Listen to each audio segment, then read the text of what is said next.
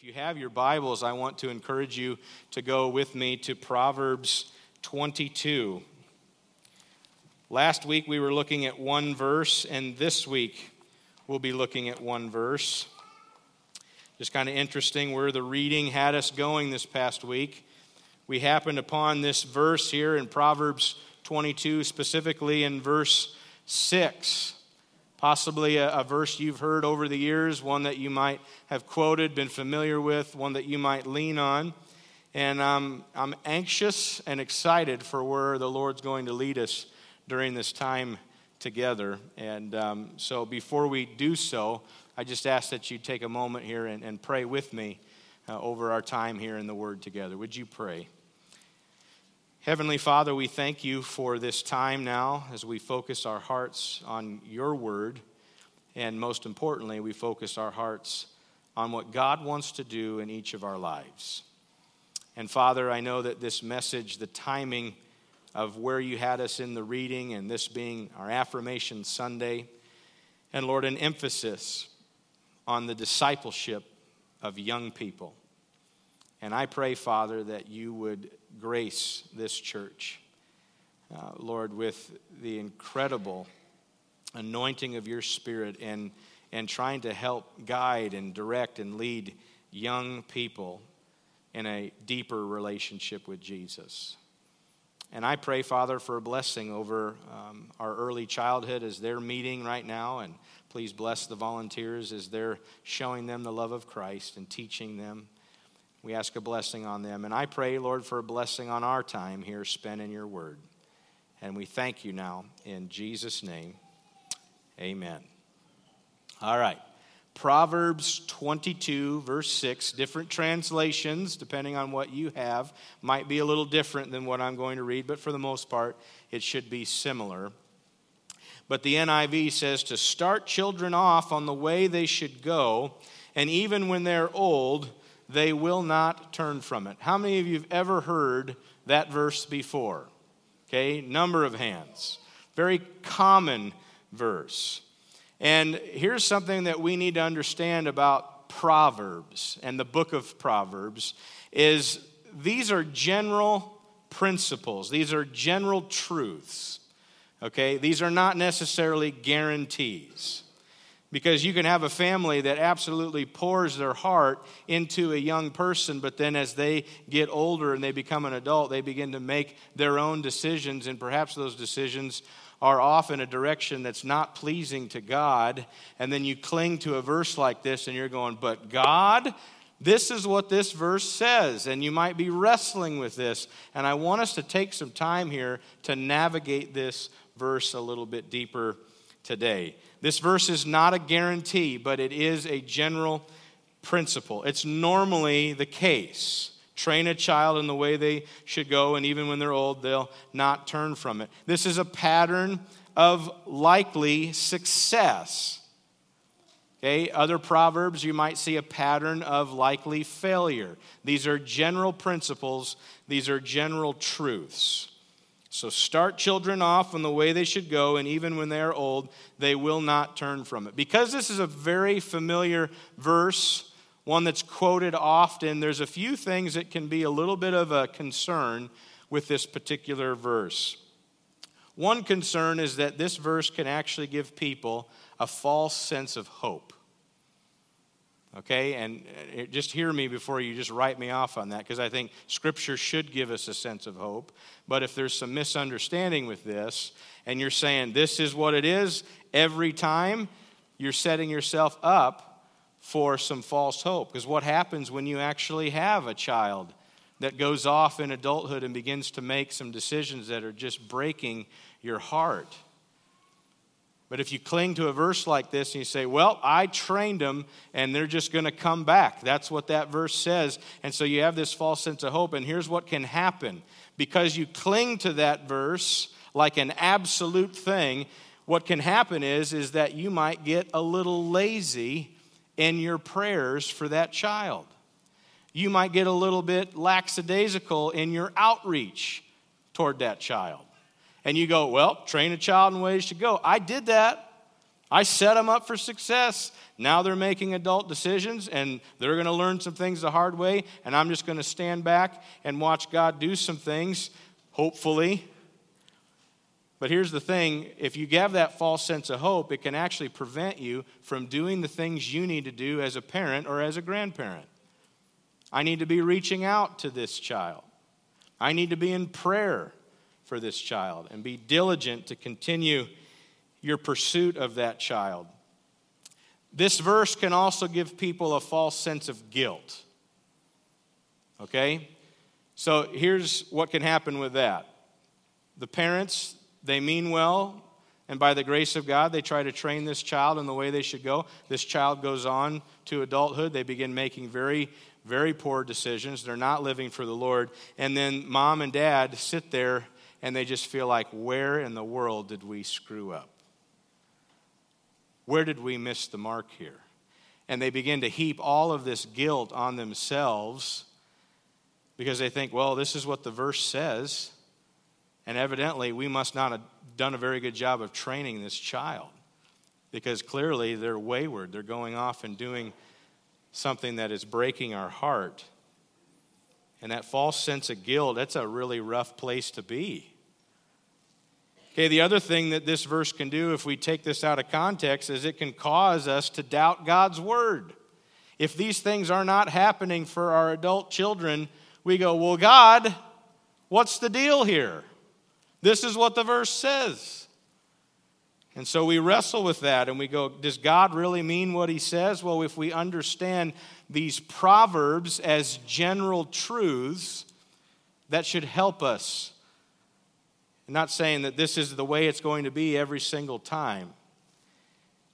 And that's why it's important to understand that this verse is a principle. And with all of that said, I cannot emphasize this point enough. Pray, pray, pray for your children and your grandchildren. Do not live in this false hope where you just assume everything's going to work out. There's things that you can be doing. Do not beat yourself up with this false sense of guilt. Combat that guilt with prayer. And do not doubt God's word. Come to him knowing that God is with you in the midst of this, and he loves them more than you do. Think of that. So it's possible as I'm sharing this verse with you today, and some of this is geared towards these 8th grade students, but there might be somebody listening right now that you have a prodigal child or a prodigal grandchild. And so as this verse comes to us today, there's things stirring in you, and there might be a weight, there might be a heaviness to that. And in the story of the prodigal child, where the son goes off and just spends lavishly the inheritance and gets to a point where once all of that is gone, he's sitting in a pig pen and he's hungry. And there comes a point where he comes to his senses because he's like, I have lowered myself to the point of eating pig food because of the decisions that I've made. So he comes to his senses. And with that in mind, I think a verse like this, a message like this, with this many people gathered around the word, there's a lot of life circumstances. And when I say pray, pray, pray, I mean pray, pray, pray.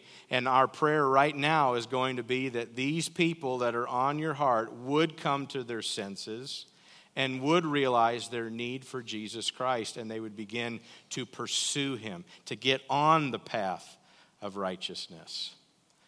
And when I say pray, pray, pray, I mean it. So we're going to stop right now, and we're going to take some time in prayer corporately for these people that might be on your heart. And so would you bow your heads with me as we pray? Heavenly Father, we come to you as children in need of help. As a father, you know the pain of a wandering child. You know the pain of someone who is separating themselves because they're not respecting you. They don't fear you. You know this way more than we do. And Father, you know there's people on our hearts right now that, Lord, we would desire to see them walking in a relationship with you, recognizing their need for you in their life.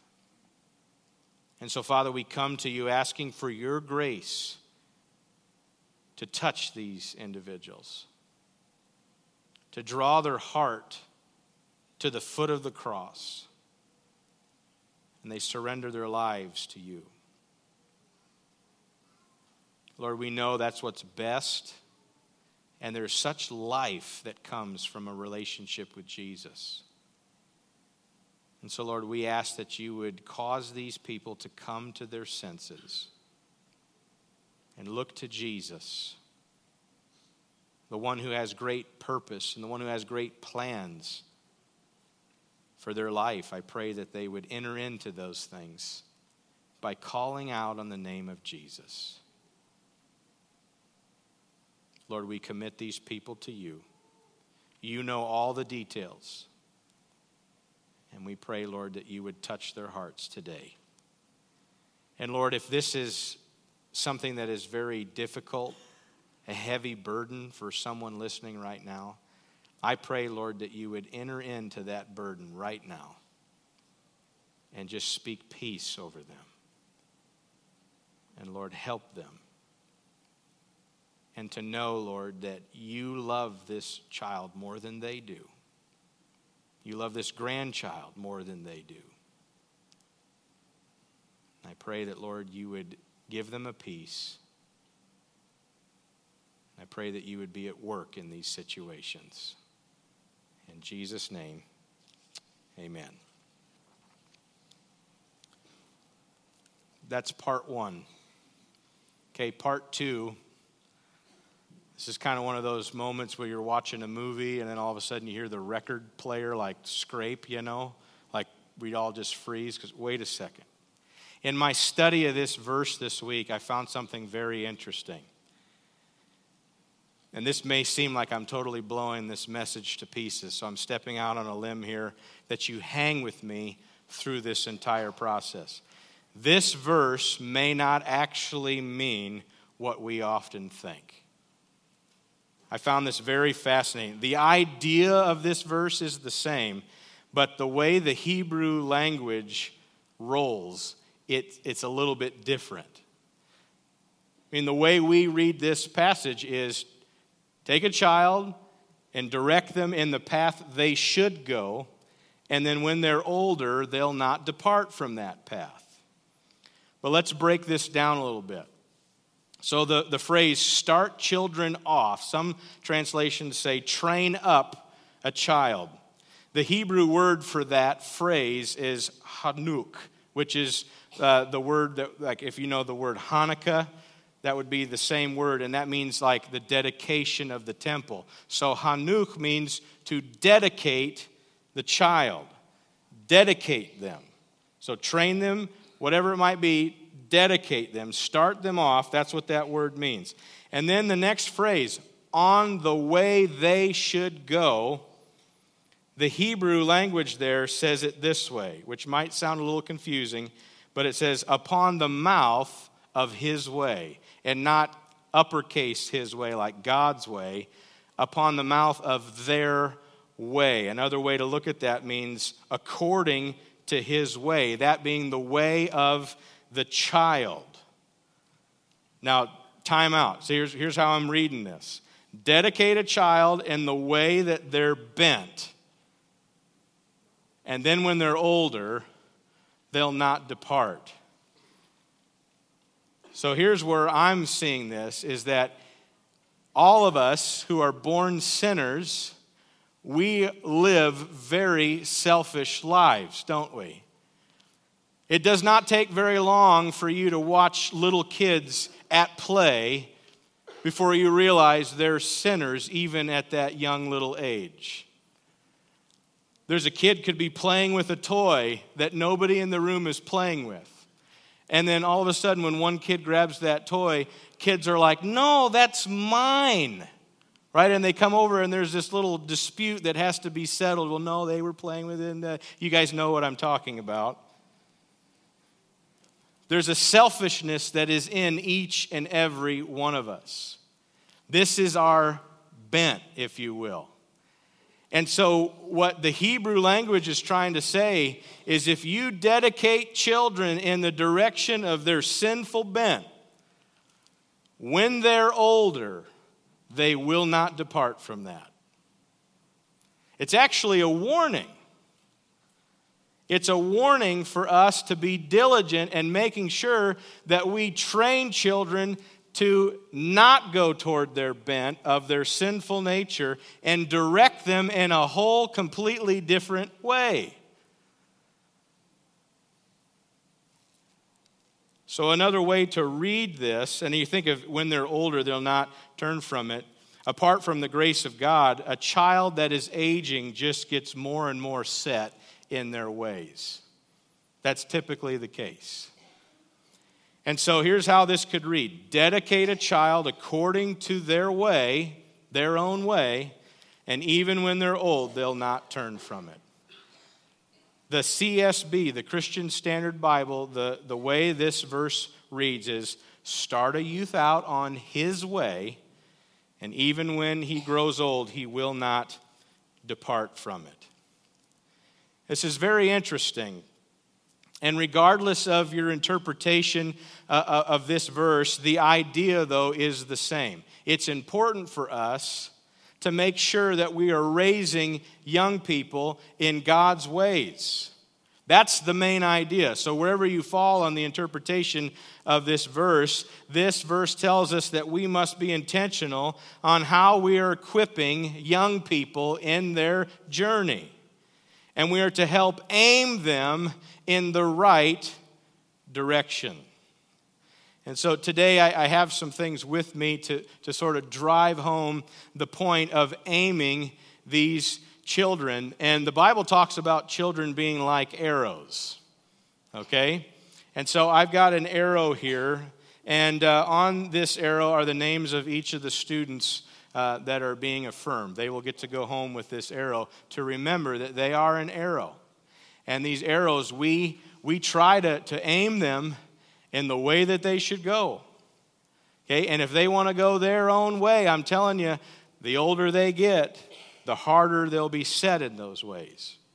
If you want to interpret it the other way, is we try to aim them in the way they should go, and we hope by the grace of God they will not depart from that.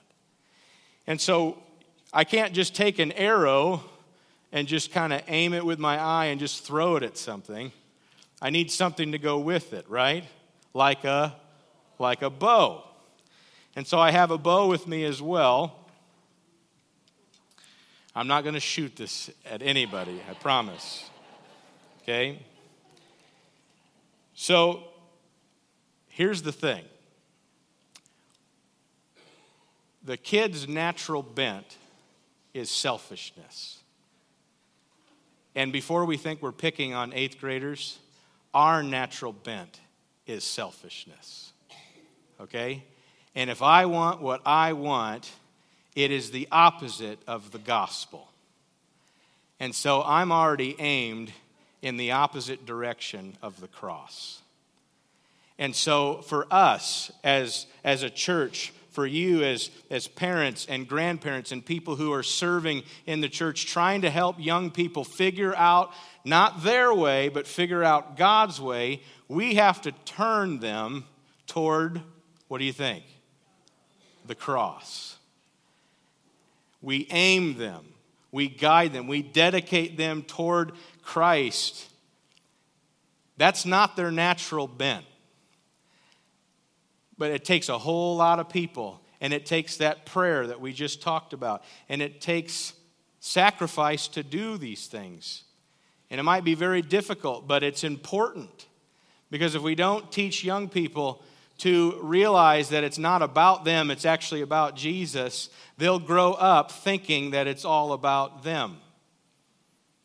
And so there's something that has to happen.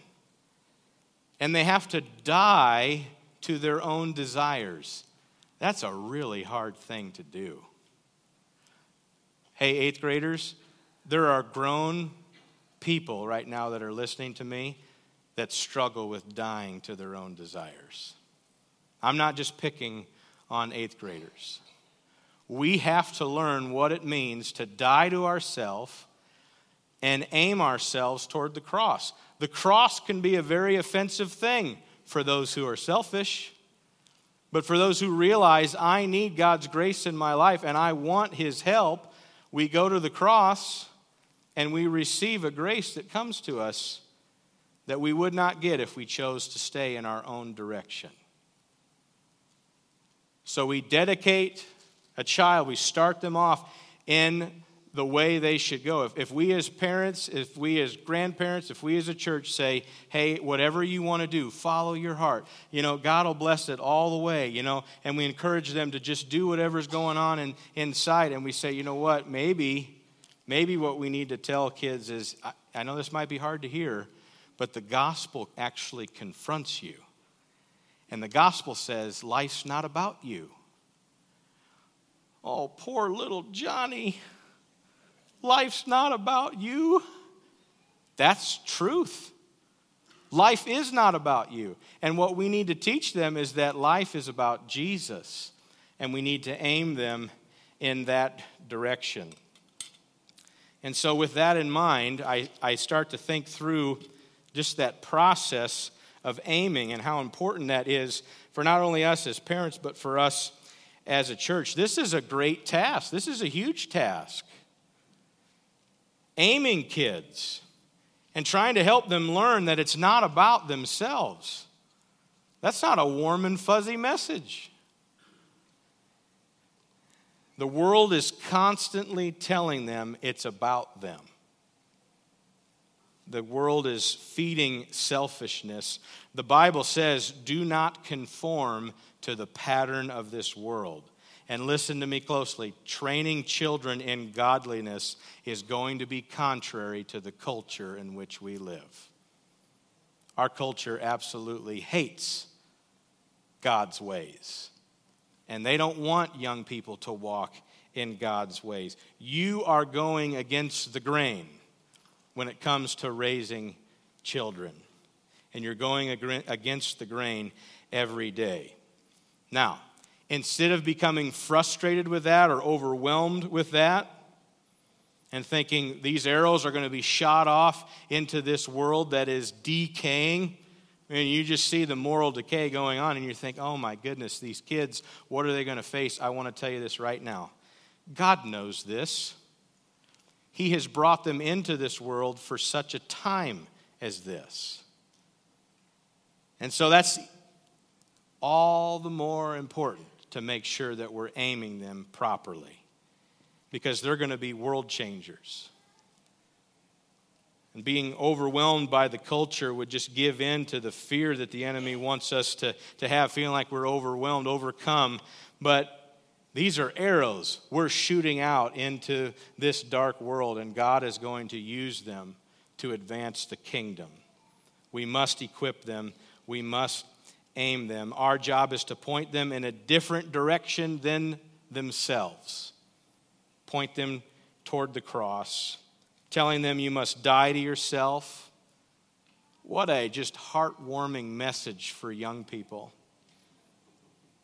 You must die to yourself. You can't pave your own path. Follow the path that God wants you to have. Here's another one. This is from John. He says, Jesus must become greater and greater, and you must become less and less. This is opposite of what our culture tells the kids. They're like, no, you must be the center of attention. You must do what your heart tells you. You must do this. You must do this. The Bible's clear. You must make Jesus a big deal in your life. Deuteronomy 6, known as the Shema, says, Hear, O Israel, the Lord our God, the Lord is one. Love the Lord your God with all your heart, and with all your soul, and with all your strength. And then it says, These commandments that I give you today are to be on your hearts. Impress them upon your children. And talk about them when you sit at home and when you walk along the road and when you lie down and when you get up, and tie them as symbols on your hands and bind them on your foreheads and write them on the doorframes of your houses and on your gates. Another way to just walk through this in simplified terms, being parents or grandparents who are leaving a godly legacy is not just simply a family devotional from time to time. This is a way of life. Parents and grandparents have to choose, are they willing to die for the sake of the gospel? And listen, more is caught than taught. And young people see those who are older in the faith and we go, how are they living? Are they living selfish lives? Or are they living gospel-centered lives where they say, no, it's about the cross, it's not about me? In a message I was listening to this week, there was a quote regarding J.D. Greear, famous pastor and speaker, and he says this is the best parenting advice that he's ever heard, and it's real simple. From the ages of 0 to 6 years old, teach your kids the word no. That's contrary to our culture, but teach them the word no. That's a good thing. And then from 7 to 12 years old, pump them so full of the Bible that when you push them, that's what comes out. Okay? And then from 13 years old up, it says walk beside them as they're trying to understand the Bible and they're trying to work out the scriptures in a practical way. But 3 tips that J.D. Greear said was the best parenting advice that he's ever heard. When the Apostle Paul wrote a letter to Timothy, in 2 Timothy 3:15, one of the things he tells him, he refers back to Timothy's childhood. And he says, you've been taught the Holy Scriptures from childhood. Somebody was involved in that process in Timothy's life. He says, and they, referring to these people, they've given you the wisdom to receive the salvation that comes by trusting in Christ Jesus. Now, 2 chapters earlier, Paul actually commends a couple of people who would have been pouring in to Timothy. And he says, I remember your genuine faith, for you share the faith that first filled your grandmother Lois and your mother Eunice. And I know that same faith continues strong in you. You see these people, parents, grandparents, pouring in to their child or their grandchildren the legacy of faith. And then in 3 John chapter 1, verse 4, it says, I have no greater joy than to hear that my children are walking in the truth. It's important for us to be diligent in matters of aiming these kids in the right direction.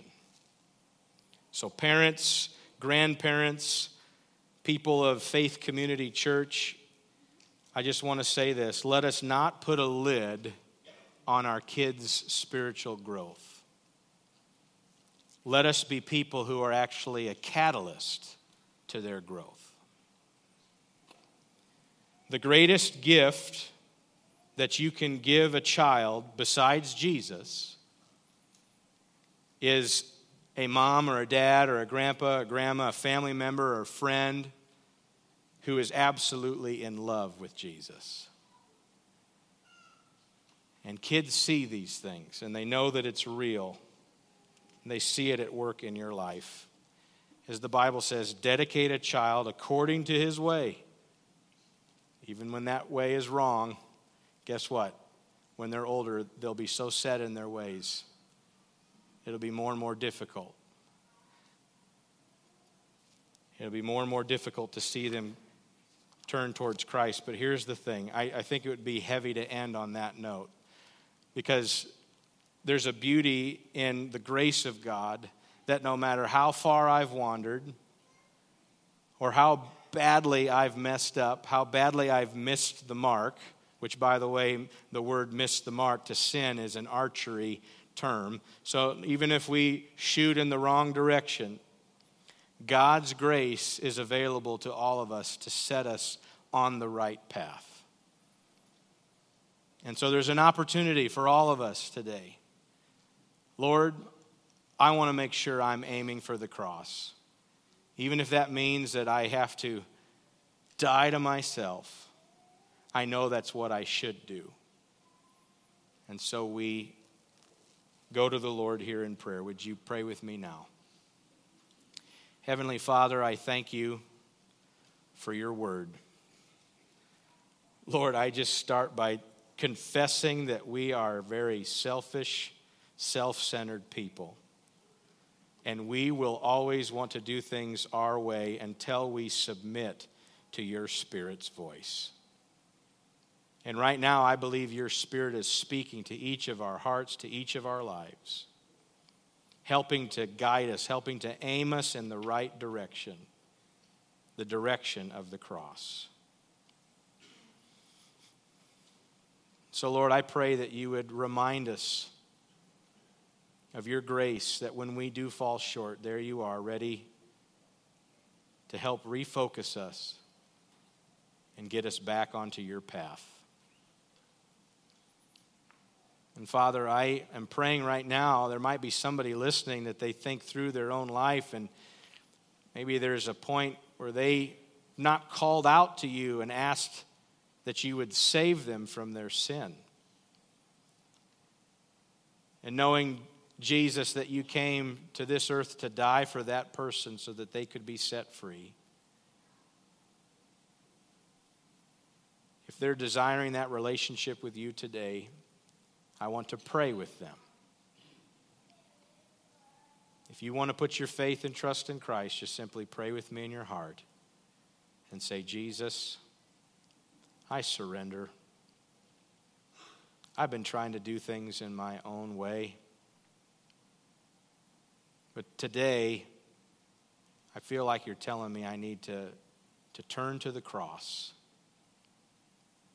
and to die to myself and to live for Christ. Today I'm asking for forgiveness of my sin, that you would cleanse me, you'd make me new. Today I put my faith and trust in Jesus Christ for the forgiveness of my sin. And I believe that you died for me and that you rose from the dead. And that through your life, I can have life too. Thank you for this gift of salvation received by grace through faith. Pray this now in Jesus' name. Amen.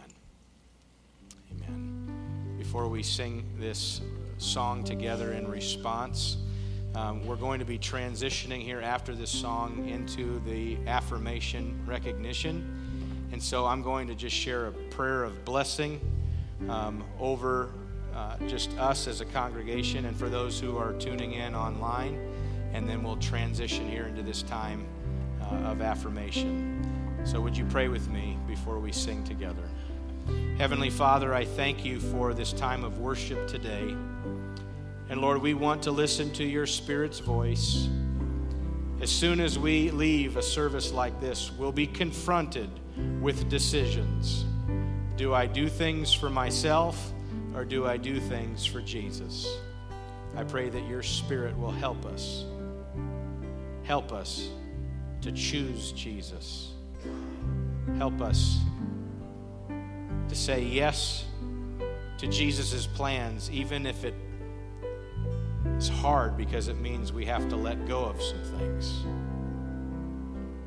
So I ask for a blessing over every home today, Lord. Help us to practically walk out our relationship with you to your honor and to your glory. We thank you. Father, I ask your blessing over the tithe and offering this week. Please use it to advance your kingdom. It's all about Jesus. Help us to steward these resources in such a manner. Father, please have your way in our hearts. In Jesus' name we pray.